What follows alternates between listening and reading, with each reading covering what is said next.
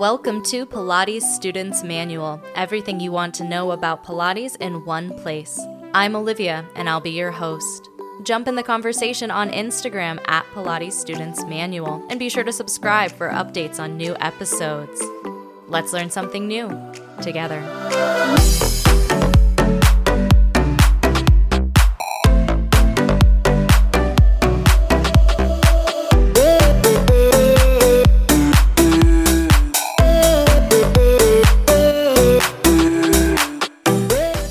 Hello, everybody. Welcome back. Today is the last episode in the series on the 6 Pilates principles. Today will be all about rhythm and flow. If you listen to the previous episode in the series, you know that flow is actually my favorite of all of the Pilates principles. So I want to build a little bit of anticipation around it by sharing some honorable mentions into the Pilates principles. Again, Joseph Pilates never enumerated his principles specifically. He didn't just write out 6 and then tell us what they were. So all of these principles are really drawn from his works, specifically Return to Life Through Contrology, where he describes the mat exercises. Scholars and teachers and his students have all kind of made some assumptions about the work by looking at the things that he was most passionate about, that he talks about the most. And that's how we get the 6 that I've talked about in these episodes. Again, they are BCCCPR, breathing, control, centering, concentration, precision, and rhythm. There are a few other possible principles. I mean, technically everything's a possible principle, right? Actually, in my teacher training, I learned an additional 2 principles. They were whole body movement and balanced muscle development. And I do see those ideas also kind of being kicked around when we're talking about Pilates principles. Whole body movement is the idea that every exercise is involving the entire body. We know that our muscles don't start and stop the way they show up in an anatomy textbook. Your bicep doesn't end there. It meets other muscles. It may connect to a bone, but it's not so neat. It's not so clear where things go. And then when you add connective tissue like fascia, it really is kind of a jumbled mess. Knowing the muscle names and knowing attachment points and insertion points is useful, but it's a very limited picture of the way our body works. If you think about when we have an injury, the fact that the muscles around the injured area pick up the slack and start to do the job of that muscle to greater or lesser degrees of success, we know that it's not so cut and dried. Especially when you look at our connective tissue, our fascia, it's more like our entire body is like the fabric of a t-shirt. And if you pull one corner of the t-shirt, the entire fabric moves and is adjusted and adapts to that new tug. It's not so discreet. So there's this idea that when you're doing these Pilates exercises, that there's no part of the body that isn't involved. Even when we're doing an isolated movement, we're talking about the stabilizers. We're talking about a bigger picture of movement than just a bicep curl. If you were lifting weights or something like that, where we're just really focusing on the bicep, we're really trying to see the body as a full picture. Another honorable mention or potential principle is balanced muscle development, which if you read any of Joe's books, you will really see how adamant he is about using all of the muscles in our body.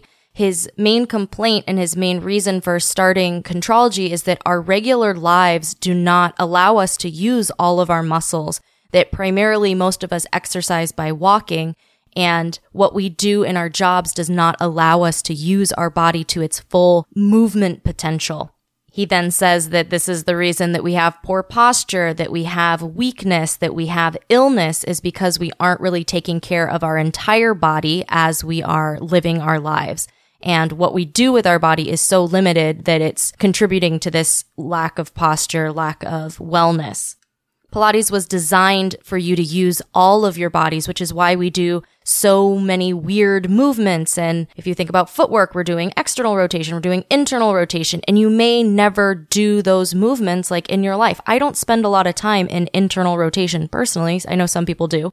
Maybe dancers are externally rotating a lot, but I'm not. I'm pretty much in parallel for the most part.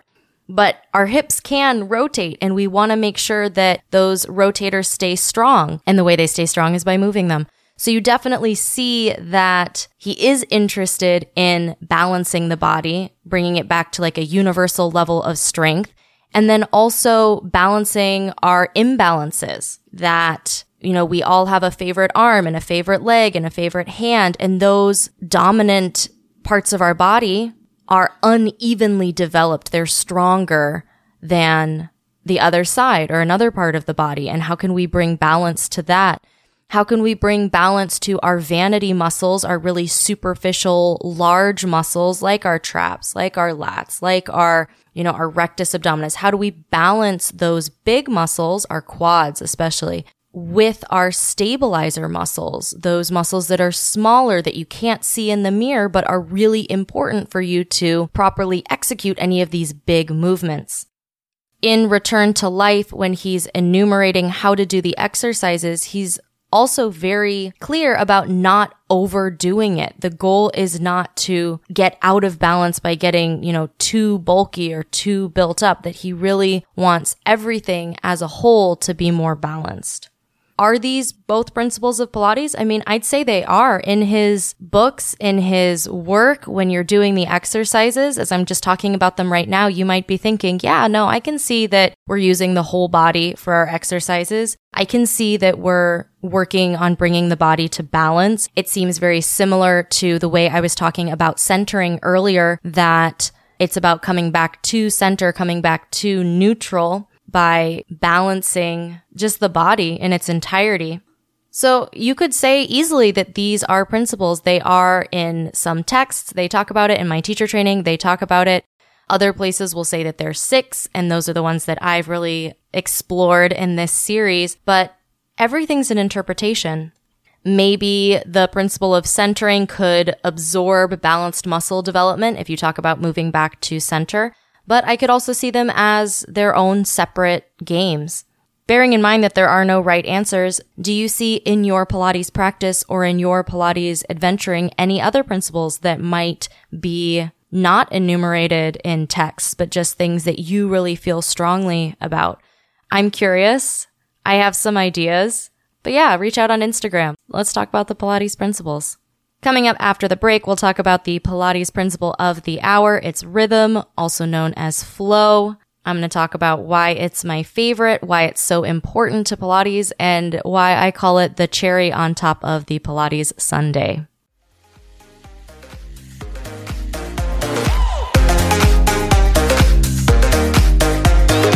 Hey there! Enjoying the episode? Me too! You should definitely subscribe so you get notifications about new episodes. And if you love it, maybe leave me a review. That would be awesome. Thanks for sharing the Pilates love. Now back to the show.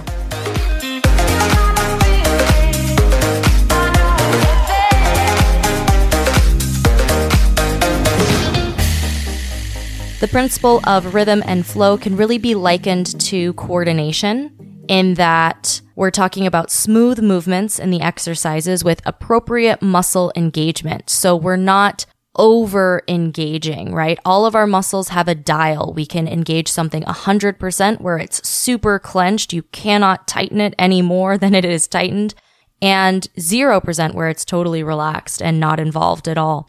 So when we're working with rhythm, when we're working with flow, you want to find the correct amount of engagement so that you aren't over or under engaging any part of the body in the exercise. What that creates is a movement that is smooth. It's not like shuddering or jerking. It's really flowy and smooth. You might say that there's an even speed to the movement, that if you're thinking of like feet in straps drawing leg circles, you want that circle to be smooth, that there's no part of the circle where you're drawing it faster than another part of the circle. We want to even it out. Within each exercise, there's a rhythm, and between exercises, there's also a rhythm. As a teacher, you may also think of flow as your class plan. How can you move the body from one position to another so that it moves really smoothly and there aren't a lot of awkward transitions that just kind of break the flow? We want to keep things moving smoothly from piece of equipment to piece of equipment if you're in an equipment class, or just if you're on the mat from body position to body position. As a student, you may have noticed that flow in your classes. You may like classes that have more of a flow. It may not matter to you. I'm really big on those transitions and trying to get things to kind of go as smoothly as possible. But you may also feel that rhythm inside the exercise as well. We can see in Return to Life and when you do any of the mat exercises that each exercise has its own rhythm. The 100 has beats, there's a pulse, there's a quality to doing the 100 that is unique to the 100, the way you're breathing, the way you're moving. Exercises like boomerang or rolling like a ball, where you are rocking and rolling on the spine and you're in that C curve, that has a movement quality and a little bit of a tempo, a speed to it. On the long box, if you're doing coordination, the fact that there is this choreography, that you're pressing your arms and legs long, you're open, closing the legs, knees are bending first, arms are bending second. There is a choreography, there is a rhythm to the way you execute the exercise. The reason I call flow the cherry on top of the Pilates sundae is that you can play with that tempo, with that rhythm when maybe you haven't mastered the exercise, but you are familiar with the exercise. You are familiar with the way your body works and doesn't work and its kind of quirks. And you can do an exercise differently and it can have a totally different experience for you by changing that rhythm and changing that flow. So if you take single leg circles on the mat, you can do them an infinite number of ways. You can draw your circle at the same speed throughout, the same way you might do for feet in straps. But you could also draw that circle around and down very quickly and pause at the top. I've also done it that way, taught it that way, experienced it that way, and that's going to have a different movement quality by changing that tempo. If you're doing upstretch series on the reformer, could you press out really slowly and then pike up really quickly? Of course, you can change the speed. If you're doing pull-ups on the chair, one of my favorite ways to do it to really key into that abdominal engagement and that floating sensation of pulling the pedal up is that I'll break that pull up into several breaths so that you're exhaling, pulling the pedal up maybe halfway and then holding it on your inhale. Exhale, can you pull it up to the top? Inhale, can you keep it there? You can change that rhythm and change that experience. In teacher training, we wrote a paper about a principle that was the most important to us or we thought mattered a lot. I mean, obviously they're all important. Just pick one and talk about it. I chose flow because it really, for me, allows you to play within the structure of the series of exercises and within just the confines of Pilates. Once you've built this foundation of centering, that you're breathing, that you're being precise and controlled in your movements, that you're concentrating on what you're doing, you can really dive deep and explore and experience new things by incorporating this sense of rhythm. You can combine exercises. You don't have to do, just coordination. You can add a teaser in. You can do whatever you want. You can really explore and enjoy exploring. As I've mentioned, you're more confident about your body, about the exercises, about how things work. You're comfortable with the equipment. So you can add these new things, these fresh things. As a student, as a teacher, you can be an artist within this, canvas of Pilates. I think it's really fun. I think it's a really joyful way to do Pilates, to try new things and to keep it fresh and interesting for yourself. It's also very challenging because when you do something the same way every time, you build a muscle memory, right? And there is a part of Pilates that is like that we are building new movement habits so that we have this muscle memory of neutral spine, of, proper posture, of proper alignment. We do want to repeat those things over and over again so that we have that framework and that muscle memory.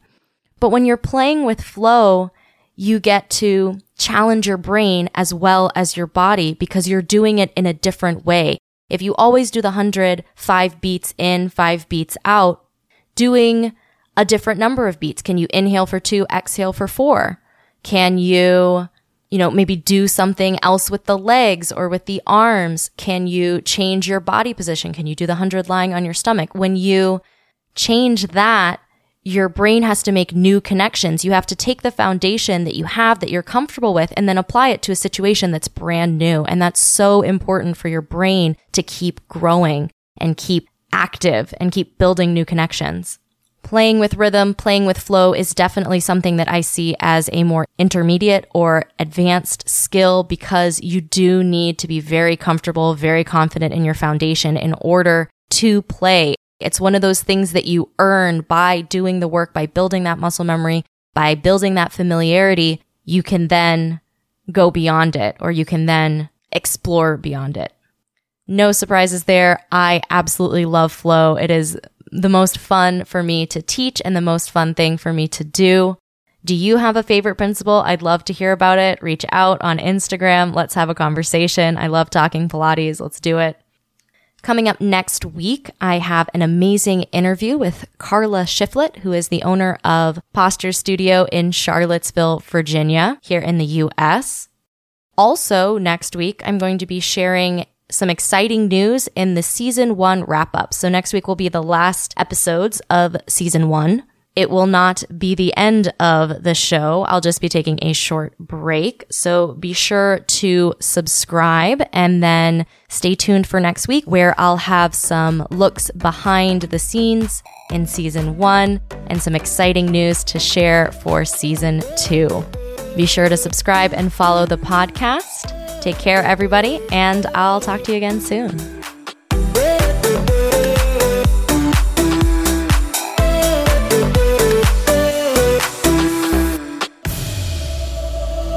Thanks for stopping by for today's episode of Pilates Students Manual.